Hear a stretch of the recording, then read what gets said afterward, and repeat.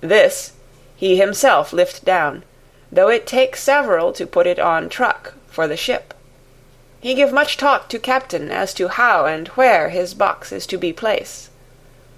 But the captain like it not, and swear at him in many tongues, and tell him that if he like he can come and see where it shall be.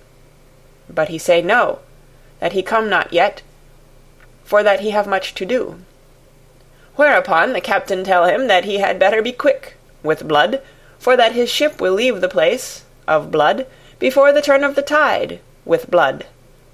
Then the thin man smile, and say that of course he must go when he think fit, but he will be surprised if he go quite so soon. The captain swear again, polyglot, and the thin man make him bow and thank him, and say that he will so far intrude on his kindness as to come aboard before the sailing. Final, the captain, more red than ever, and in more tongues, tell him that he doesn't want no Frenchmen, with bloom upon them, and also with blood, in his ship, with blood on her also. And so, after asking where he might purchase ship forms, he departed. No one knew where he went, or bloomin' well cared, as they said, for they had something else to think of, well with blood again. For it soon became apparent to all that the Czarina Catherine would not sail as was expected. A thin mist began to creep up from the river, and it grew and grew, till soon a dense fog enveloped the ship and all around her.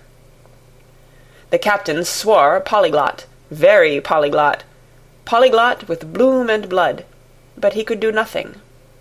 The water rose and rose, and he began to fear that he would lose the tide altogether.